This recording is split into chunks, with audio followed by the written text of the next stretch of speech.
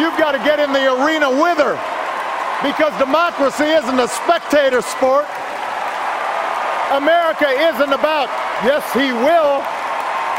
It's about, yes, we can. And we're going to carry Hillary to victory this fall because that's what the moment demands.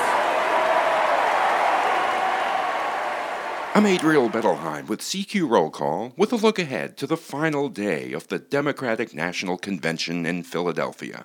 Hillary Clinton will make history tonight by accepting the Democratic nomination and officially becoming the first woman presidential standard-bearer of a major political party. She'll contrast her approach to governing with that of Republican nominee Donald Trump and follow the lead of other speakers at this convention in portraying the billionaire as an erratic demagogue. Clinton got a huge boost on Wednesday from primetime addresses by President Barack Obama. There has never been a man or a woman, not me, not Bill, nobody, more qualified than Hillary Clinton to serve as President of the United States of America. Billionaire businessman and political independent Michael Bloomberg. Through his career, Donald Trump has left behind a well-documented record of bankruptcies and thousands of lawsuits and angry stockholders and contractors who feel cheated and disillusioned customers who feel they've been ripped off. I'm a New Yorker, and I know a con when I see one. Each violated some of the norms of convention speeches by portraying Trump by name as the wrong choice in a violent and unpredictable world.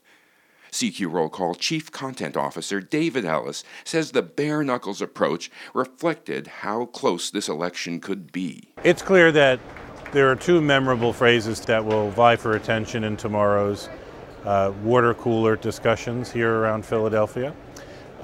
Will be President Obama's use of the phrase homegrown demagogue in direct reference to Donald Trump, and also Mike Bloomberg's call for voters to elect a sane and competent candidate in November.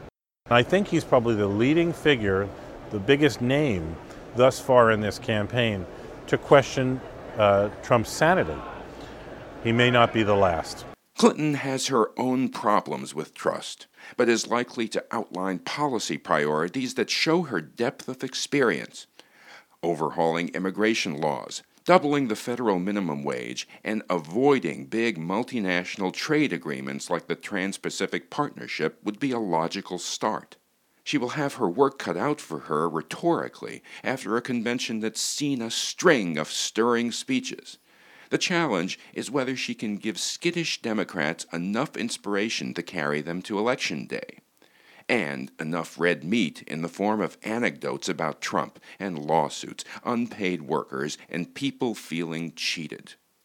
Secretary Clinton has a real task before her on day 4 when she gives her formal acceptance speech, because she'll be following some of the greatest orators in political history. Clearly, Bill Clinton and Barack Obama are well known for the gift of the tongue, and Tim Kaine and Joe Biden gave good account of themselves on day 3 as well. And of course, Michelle Obama on day 1 is widely regarded to have given the best speech in her life and possibly the greatest speech heard here at this convention. So she's got some big rhetorical shoes to fill. What we'll be looking for on day 4 is a competent, if not inspiring, speech from Hillary Clinton and general tranquility in the arena as she is sent off on her general election battle against Donald Trump. That's your look ahead to the final day of the Democratic National Convention in Philadelphia. Follow us all day on Twitter and Facebook at Roll Call and at CQ Now. You can subscribe to this podcast on iTunes and Stitcher, and you can find all of our podcasts at www.rollcall.com/podcasts.